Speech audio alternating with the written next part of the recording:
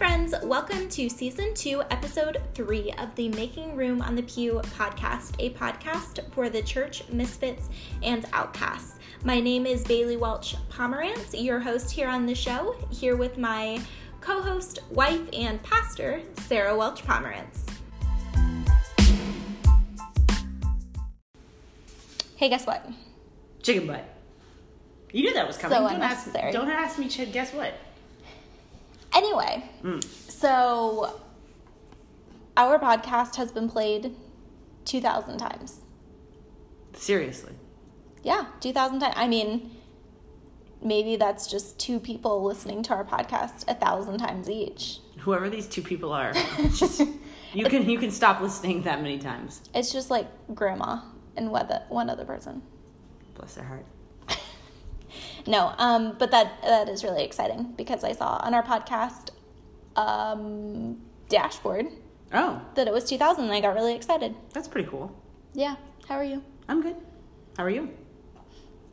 I'm good. Yeah? Yeah.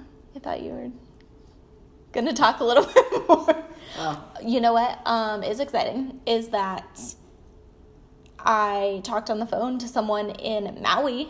How about that? Yesterday. Phones go that long. Like the reception. I mean, you know what I mean. Yeah, I know what you mean. Anyway, yes, I got to talk to Heather Avis, who is an author and advocate for the Down syndrome community, and it was awesome. And we're going to have that here in a couple of weeks. All right, cool. All right, so what are we talking about today? I thought we were going to be talking about mental health, and I say that as our wonderful cat comes just crawling towards me, looking for attention. No, that's okay. That's okay. Yes, we are talking about mental health. So we fully understand that this is not always the most fun thing to talk about. But it is important and necessary. Yes. I guess at the beginning of the conversation, I'm kind of wondering, like, why don't people like to talk about mental health? Because everybody likes to talk about physical health. I mean, think about all of the Facebook statuses you have seen about keto and CrossFit. Well, those are just two of the millions. Well, those are the two that I see the most. I think you see CrossFit from me, so... Yes, that is true. But that's what I'm saying is that, like, people love to see that. People love to see you, like, losing weight or getting stronger or whatever. But we don't have the same respect for, like, going to therapy and medication. Like, no one is, like, taking a picture like, hey, I'm going to therapy today. I think it's twofold. I think when it comes to taking care of your physical health, you can see that physical transformation, right? Like, if you're putting your body in ketosis, you can see rapid weight loss. Same with like working out consistently and doing like high impact workouts. I also think too, mental illness still has so much stigma around it, and people get really uncomfortable when you talk about it because they're like, ooh, what do I say that could make you upset? I don't know what to say now. Everybody is so worried about like, oh my goodness, I might accidentally offend you, or it makes me uncomfortable. If I'm going to therapy, then it might make someone else unhappy. That I don't think we talk about it the right way. I think because it's still stigmatized and seen as you're weak, that we don't celebrate people taking care of their mental health the way we should. And then you have the whole added piece about taking medications for various mental illnesses, and just sort of sends it off. And I think people still believe that is only what normal is and normal looks like does not include mental health issues. Yeah, but it's funny though, because like mental health is like, no one wants to talk about mental health, but everybody has mental health. Like, I agree. Mental health is literally just the condition of a person's psychological or emotional well-being. Right. But I don't think anybody would define it that way. I think if I was going to talk to someone about their mental health, they would think that I was inferring or implying that they might have something wrong. Instead of me just saying, like, how are you doing today? How's your mental health? They might immediately go on the defense, like, oh, what do you mean?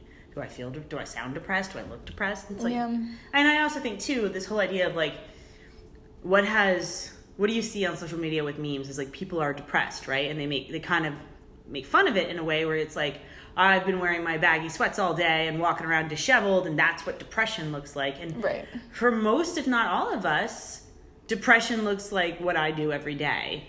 Yeah. Combined with that. So I think it's still stigmatized. I think it's still mocked for humor. And that's why we don't talk about it the same way, unlike a person who loses 50 pounds by doing a specific workout regimen.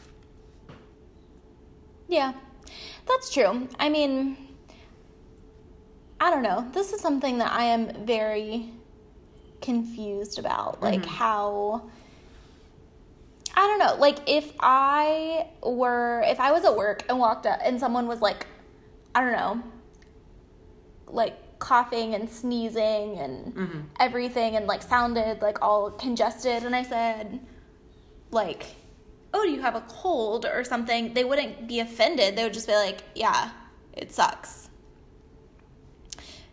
But if I were to walk up to someone and be like, how is your anxiety today? Then it's just, I mean, it's not okay. I don't think we have enough images or things about people living and achieving great, like achieving dreams while still maintaining, still like being diagnosed with a mental health issue. And until we start putting that out, I think we're still going to see mental health as being a weakness rather than a strength in a lot of ways.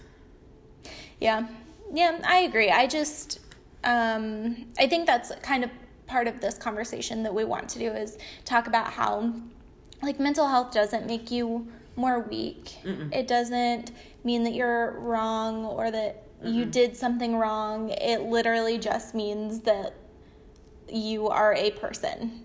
Yeah. I mean, and not everybody has, like, what we would define as, like, mental health issues. But everybody still has to take care of their mental health. Right. Regardless of whether that's, like, a proactive way of, like, I don't have anxiety or depression or whatever, but I still exercise and eat well and, I don't know, good yoga, like, regardless of whether or not you've been diagnosed, everyone should be taking care of their mental health. So I'm going to ask you a question. Yeah, go ahead.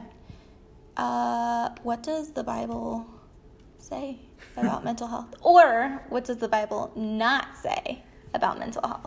If that's easier. I have never seen a passage about mental health or anything specifically saying that if you are struggling with your mental health, that there's something wrong. I mean, I guess you can look at Jesus casting out demons and saying that perhaps he was casting out, people might be suffering from bipolar. Yeah, but then you're saying that people who today have bipolar disorder or schizophrenia or whatever you want to infer those quote-unquote demons as being, then you're telling these people that they are demonic. Right, and that's not what I was going to say. Well, no, I've heard people say that, and I just wanted to point to that. I think that is the only places that you see that. I don't think anyone in the Bible was, unfortunately, like, back then, I don't know how concerned people were about someone's mental state. I mean, you think about how some of the how history has looked back on some of the Roman rulers and seen that they were probably diagnosed them like with mania and things like that.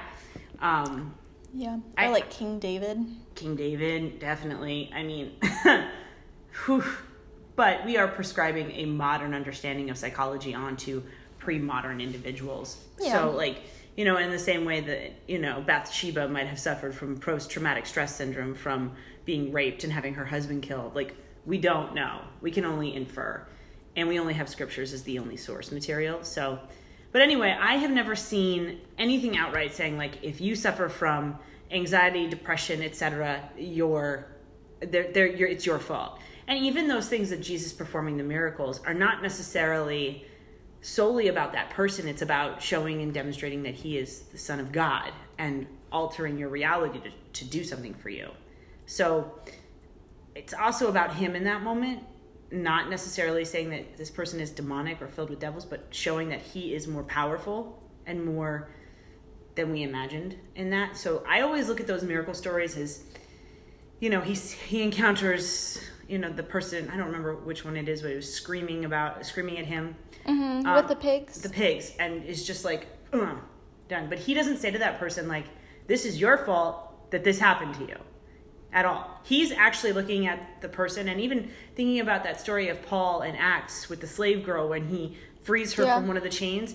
He doesn't say to her, well, it's your fault that you have this premonition ability. It's your fault you're a slave. He's just like, I'm annoyed with you screaming at me. Boom.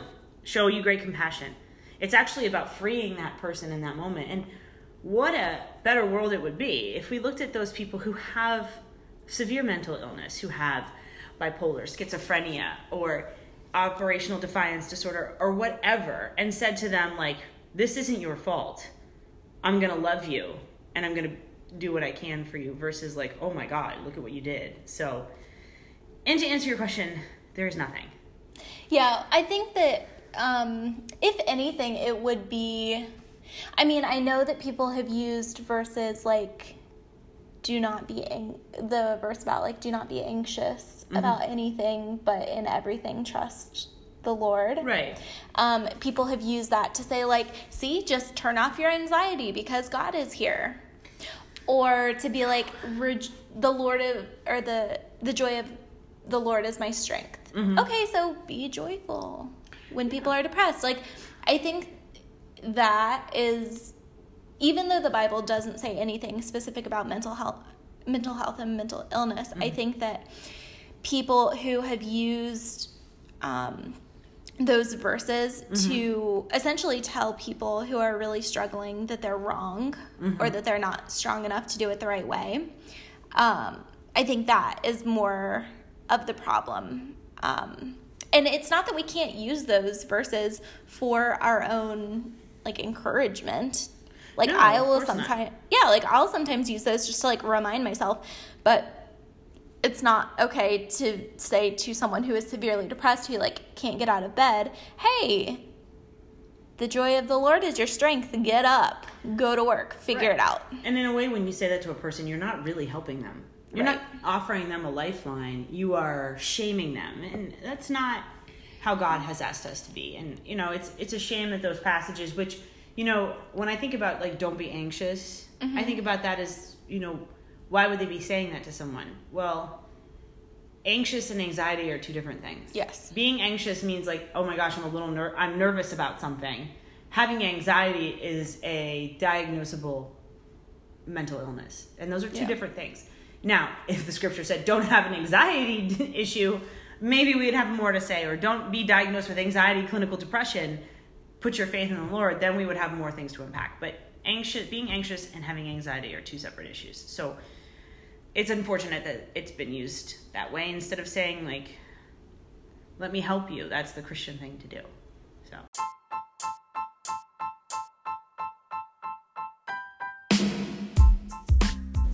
Hey friends, I hope you're really enjoying this conversation about mental health. I know I am. I think that this is just such an important topic, and I am honored that we get to have it here with you today. Now, I did want to break in here to tell you about something that I'm really, really excited about. My friend Amanda Carpenter came out with an online course called Stronger Than the Struggle. Guys, this is so good. Amanda is such a good friend. Honestly, she is like the one person who I can call and say, like, I have this really crazy idea, and she will never say no. Like, she will absolutely be all in for you. And she really brings this, or that part of herself to this online course. I have taken a couple of online courses of Amanda's, and I really, really love all of them, so I know you guys are going to love it too. Now, this specific course, Stronger Than the Struggle, is designed to help you be proactive with your mental health. It will help you overcome struggles in your life by identifying triggers, taking an honest assessment, and giving you practical steps toward health and wholeness from a place of confidence. With this course, you'll actually earn a lifetime access to the 8 videos where Amanda shares her own story of how anxiety and depression have played out in her own life, times she needed medication, and specific ways she is proactive about her own mental health. When I texted her earlier this week to ask if there was anything specific she wanted us to share with you about this course, all she wanted to do was emphasize that this course is not only for those of us who do experience mental health issues like depression and anxiety, but also for those of us who know and love someone who has this experience. It's a great way to learn more about mental health issues and the experience of those of us who do have these types of struggles, to help better empathize with those of us who do have those struggles. And like I mentioned earlier, every single one of us has mental health. So to say that it isn't something you struggle with is fine, but also recognize that mental health is a part of the human experience. Like, if you are a human, you have mental health. And there's always something we can do to better set ourselves up for success. And what better way to do that than with this course? Honestly, Amanda's online courses are amazing, and I do really encourage you all to consider enrolling. Now, registration does end on July 26th, which means if you're listening to this today, the day it releases, you have 3 days to go register. So I'll link it in the show notes, but you can also go to @Manda_Carpenter on Instagram and check out the link in her bio, or you can go to Manda-Carpenter.teachable.com. It costs less than most of us spend on coffee in a month or like one dinner out, and it's really, really worth it. So I hope you guys will check that out. So the bottom line here is that the Bible doesn't necessarily say anything about mental health. If anything, the Bible really encourages us to take care of ourselves. Oh, yeah. And our mental health. You could take the verses about our bodies being a temple, which is something a lot of people use for physical fitness, but don't think much about mental fitness, mental health, yeah. your mental strength, your fortitude. Yes. So that's interesting. Where do I want to go next? I don't know. Here. I don't know. Have you ever had somebody shame you for having mental illness? I was just thinking about it, and I remember someone told me once,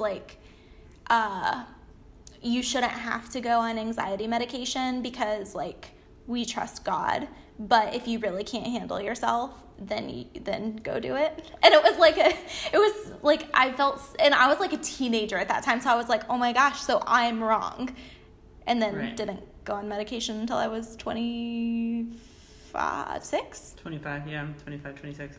I never had anybody explicitly shame me, but I have internalized my own shame over it. Mostly because, I have never seen pastors like the ones that I've known that were, that I have worked with, ever openly talk about their own.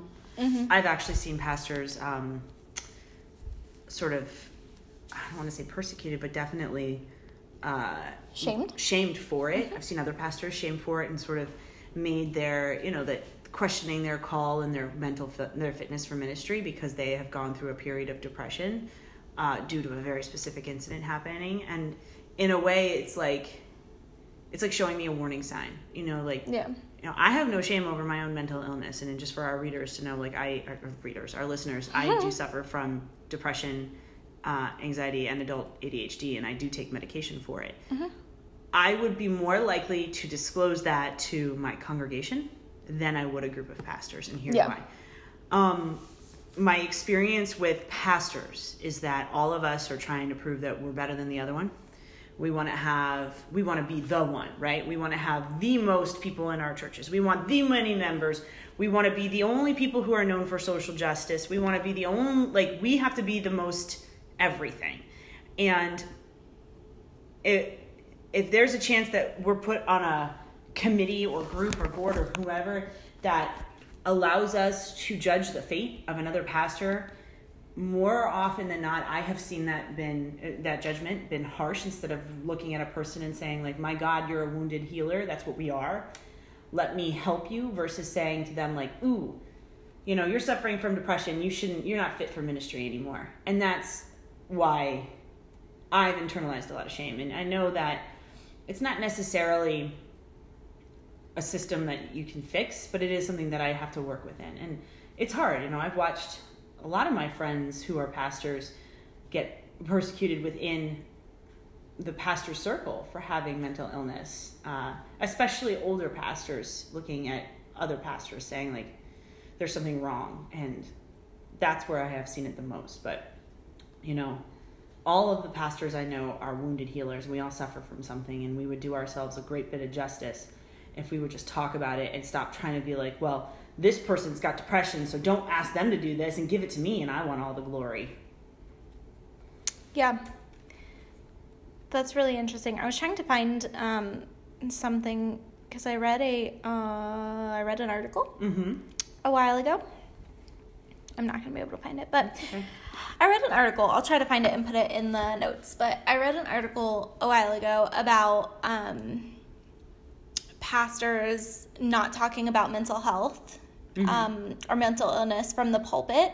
And it was something really crazy. Like, not very many pastors were talking about it, but like 60% of people who like go to church, of like Protestant Christians, wanted their pastors to talk about it. And even then they broke it down even further into like people who either have a personal experience with mental health or like a loved one who has an experience with mental health. That number rose, like, right. I mean, 10, 15%, which makes sense. But anyway, I just thought that was so interesting that, like, pastors are so afraid to show weakness and so afraid to talk about anything. Yet this is literally what congregants are saying. Like, we need to hear you talk about mental health. We need to know what to do with this. Yeah, I think that, and I can't recall if I've done it in my pulpit. I think you have. Maybe I need to touch on it again. I think it's important to obviously break that stigma, but also to show the human side of being a pastor. You know, there is not a pastor I know that doesn't suffer from that, from mental illness.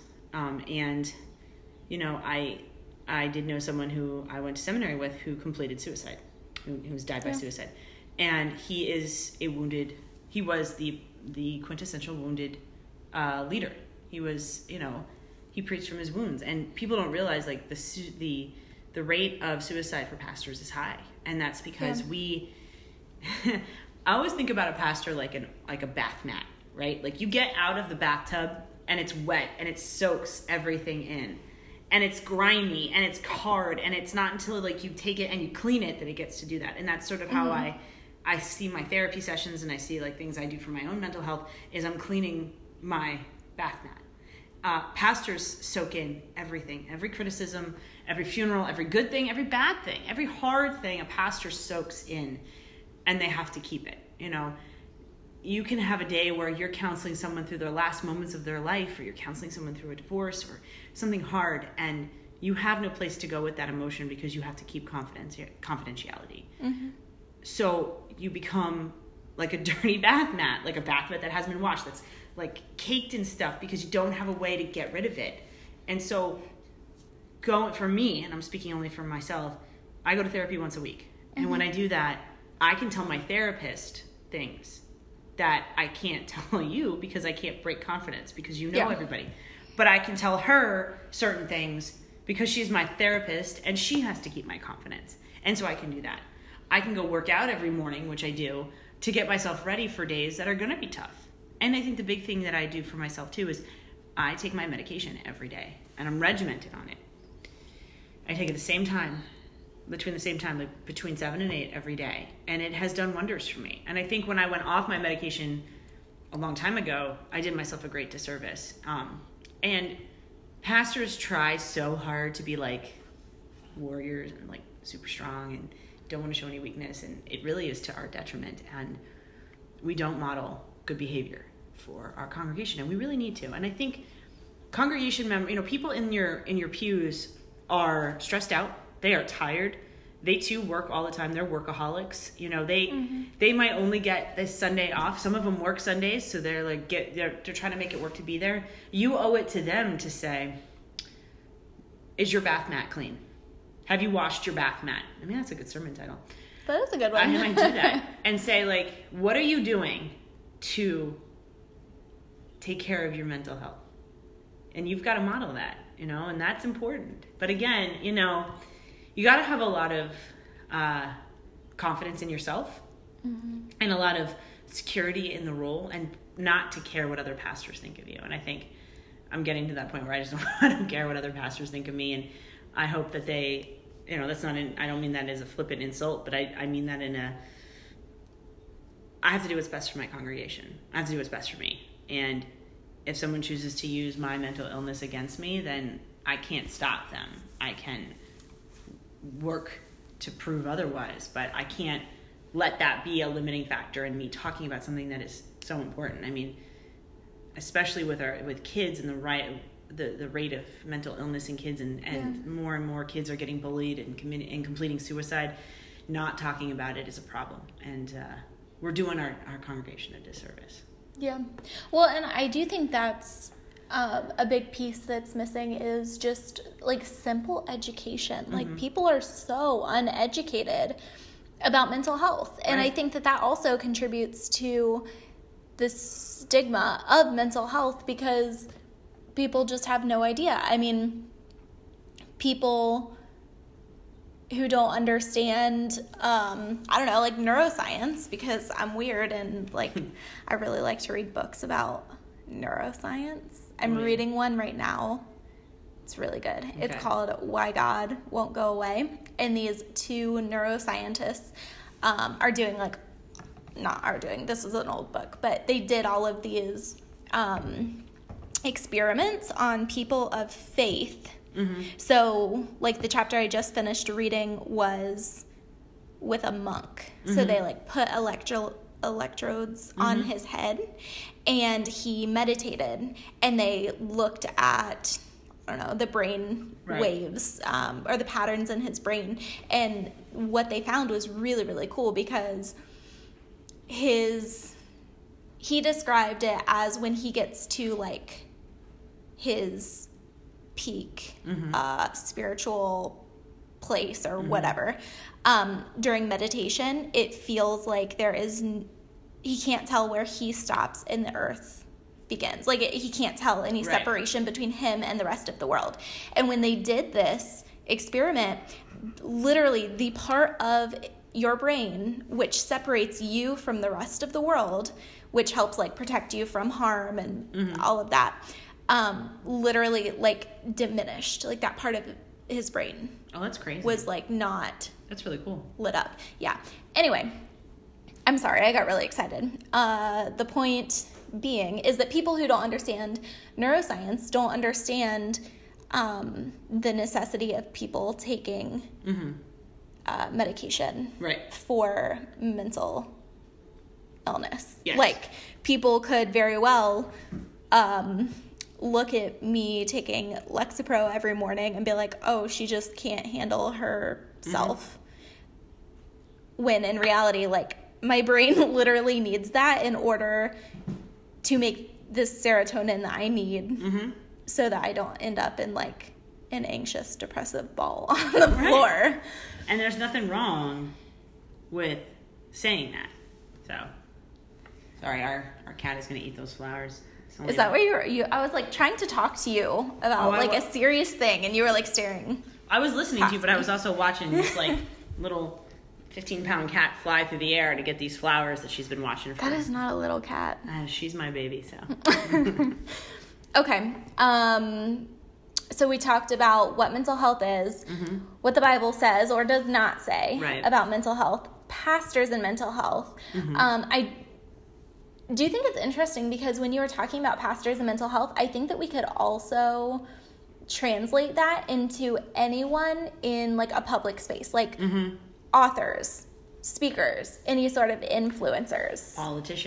Politicians, yeah, like anyone in that public space where a lot of people are watching.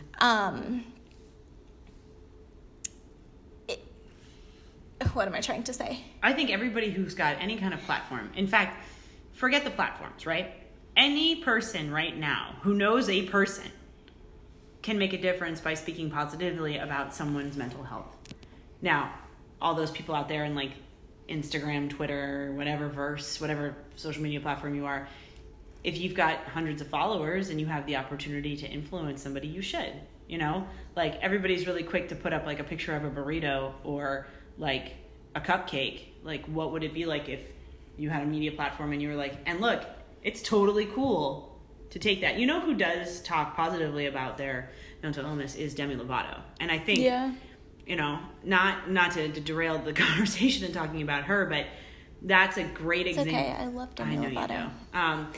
I think that's a great example of a person who has a mental illness, who has not seen it as a, almost like a death sentence, like she's going to have it forever, a detriment, but also talking about it positively. So her fan base is always telling her how much they've accepted themselves because of her. And I think that that's important too. And that goes for any of us. You know, if you're like at coffee with your best friend and they're suffering and you're like, hey, you know, I take these medications and taking care of your mental health is fine. You might give someone the confidence to do what they need to do. And so I think that responsibility isn't just on influencers and politicians and pastors. It's on all of us. Right. You know, you bring up a good point, though, with Demi Lovato, because I know she has talked a little bit about how her, like, a lot of her creativity comes from her mental illness. Mm-hmm. And that's very common for a lot of people who have bipolar disorder, is that, like, the manic parts of their like cycle is where they get all of their creativity. It's where they get all of their best work done. Right. So then that becomes an issue, because how do we take care of ourselves in the way we need to while also being creative, or like being artists or writers or whatever it is, like, if it's so connected to your mental health. You know what I mean? Yeah, I think it's complicated, and I think that's why it's, you know, she has to be careful, you know, because you can tip too far in one direction and really cause yourself some pain. And I think that she's acknowledged that in the past. And, you know, it takes a level of maturity to say to yourself, like, I know where the line is and I know how I need to take care of myself, and I'm going to do that while retaining my creativity, but also being responsible, not just to her teenage fans, but to herself. You know, if tomorrow she decided to stop doing everything she was doing, she's still responsible for herself. Yeah. And she does do enough to take care, she does a great job taking care of herself, but also demonstrating that when you don't and you fall, you can fall really hard. And I think what happened to her last year is a cautionary tale for people thinking that, you know, you can get yourself cured of addiction. You know, you always have to manage those things and stay on top of it. And, you know, I mean, I don't know her from a hole in the wall, but I'm pretty impressed with the way that she was very open about her struggles and open about how she's done things. I see a wounded healer, like a wounded preacher in her, pouring out her soul for people. She gets a lot of harsh criticism, which I think is the other thing. I think if you're out there trolling people about mental health, like, you need to really re-examine yourself. Like, stop doing that. That's part of the reason that we can't stop trolling. Talk about leave it. Her alone. But I am impressed that she was able to take a conversation and have it in the way she has. And so if Demi Lovato ever listens to this, know that, like... Oh, she is. Oh, okay. We're friends. Okay. It's my favorite thing to joke about, is being friends with Demi Lovato. Whatever. When I meet her one day, you are going to be sorry. I'm already sorry. So. Okay. So as we wrap it up here, let's talk about some practical ways to improve mental health, regardless of whether or not you have any struggles, regardless of whether or not you have been diagnosed with anything, like, just being a person, having mental health. What are some practical ways to improve mental health and be proactive? I think if there's things that you do that you enjoy, you should do them, you know, like, but, you know, practice, like, if it's like drinking, within reason, you know, I've always said to people, like, the best thing you can do for your mental health is to go outside, like, even for 5 minutes a day, and just, like, allow the sunshine to re-energize your body. That's important. Did you know, this is another neuroscience thing that I read about a couple of years ago, is that there is actually a microbial in dirt that is like a natural antidepressant. That's wonderful. And so, yeah, that's why, like... So go play outside in the dirt. That's why going outside, Yeah. Helps.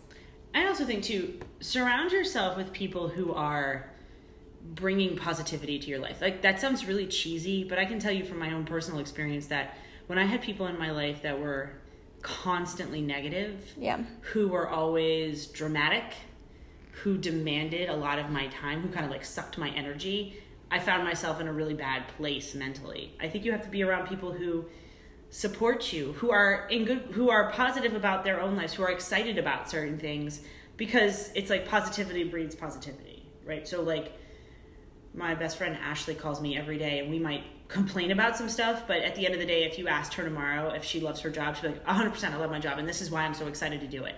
And there's a sense of like the cup is half full, not half empty. Right. And I'm not saying like if you've got depression, like that's bad and that you can't talk about it, but there are people out there who are negative on purpose, and they do that for their own reasons. And if that is something that's impacting you, then don't be around it. And it's okay to choose yourself over a friend or a loved one or a person that you might be in a relationship with, and say like, you know what? I really don't want to be having this misery loves company with you. Like, I love you, but I have to do what's best for me. So, well, and sometimes it's okay to point out that people are like constantly miserable, because you used to point that out to me all the time. Yeah, and you were able to take that criticism and work with it. But but I also like made changes in my life. It wasn't just like, it wasn't like I just magically became a less miserable person, but I went back to school, I got a new job, I did the stuff that I knew I needed to do in order to be more positive. And I think that's important too. Like, some people are miserable because they are suffering from some sort of mental illness, but then there are people who enjoy complaining. And those people, I do enjoy complaining. You do. But I do call you out on it, because it can be hard to be around that, like a constant, like, oh my God, everything is sucky. And that's good, because I should not be complaining all the time. Right. But like, sometimes you have to take care of yourself. And I'm saying this from personal experience, that some of one of the best things that ever happened to me was like having people in my life who were constantly draining, constantly complaining, who wanted things a certain way, who always were negative, never positive, and who were dramatic. I think there are people out there who live for the drama, who love drama. I'm not a person who loves drama personally. Like, it really, like, the thought of it exhausts me already. So like, there are people who take a situation that don't need to take a situation to where it goes, and then you're like, oh God, me personally, a person who texts me 1,000 times in a row is not a person I'm going to spend my time on, because that's a lot for me to handle. And also, I saw this the other day too, and this is really important. You are not responsible for another person's emotional state, right? Yeah. You are also not responsible for constantly being on call for another human being, regardless if you're married or this is a friend. You are allowed to take care of yourself. And that's important too. And for people out there who are, oh, I need you. Like, remember too that you are asking a lot of another person, and maybe take a step back. And I've been that person that's like, oh my God. And I realized with hindsight that that's bad. You are allowed to choose yourself. And so choose yourself, because that will make you better. Yeah. Also, our listeners couldn't see it, but you were like frantically texting. I was making that gesture where it's like with your thumb. I mean, I've made that mistake too, where you get really focused on another person and you think you need them, but you really don't. So, yeah. Right. Anyway, that's what I would do. Yep. So I agree. We've talked about some, like, in passing too, like exercising. Yeah. Eating healthy, therapy, medication. Yeah, and exercise, don't do what makes you happy. Like, I'm a firm believer that exercise should be something you enjoy, not something you dread. So, like, if somebody says to you, like, oh, you got to do the gym 5 times a week, like, no, you do the gym, do what you want. And then, in terms of body positivity, like, accept your body for what it is and love it. But do workouts that you like. Right. Well, and there's not really one right way to do it. Like, you go to the gym 5 times a week, and you go to CrossFit. CrossFit, like, Cedar Grove. If you're out there and in Cedar Grove, it's a great place to go. So, yes, so you go and do these really high impact, like insane workouts 5 times a week. And I go to yoga twice a week. Right. But that's what works. And if you look at this, like, look at us separately, right? Like, I'm a person who's got an incredible amount of energy and unbridled. If I go in the beginning of the morning and have a workout for an hour where I have to give all of my energy, that actually keeps me pretty even throughout the day. Yeah. Instead of having, like, bursts of energy and not being able to focus, like, I've gotten rid of a lot of it because I'm a really intense person in that way. You are not like that. And so your exercise routine is more relaxed and more breath-based and more... You don't know. Well, we do planks. Well, planks are hard, but you got to breathe through it. But you know what I mean? Like, it fits you what your physical need is. And for me, going to CrossFit every morning, even though, like, sometimes my lower back hurts and, like, I'm in pain, I am able to give, like, all of that pent-up energy that I have to exist within because I do have anxiety and ADHD, and even though I'm on medication, it still doesn't make it. It's not a cure-all. You still have to manage it. This has been helping me manage it in ways that I had no idea because I hadn't been working out the way I had wanted to. And now that I am, it makes me happy. Yeah. All right, last 2 things that I want to tell people about, and you don't have to care about them because I know you don't. I do. 1. That was really mean. You should apologize to me so our listeners think that you're like... No. You'll understand it when I say it. Okay. 1 is essential oils. Oh, boy. Okay. Because I love my essential oils. And they help me a lot. And 2 is self-development. And I was specifically going to say the Enneagram. Oh, boy. Because I feel like it is really... important and helpful for people to understand themselves and other people. But that's just my 2 cents. And if you don't want to do the Enneagram, then don't do it. Okay. All right. Any last minute things? No, I'm good.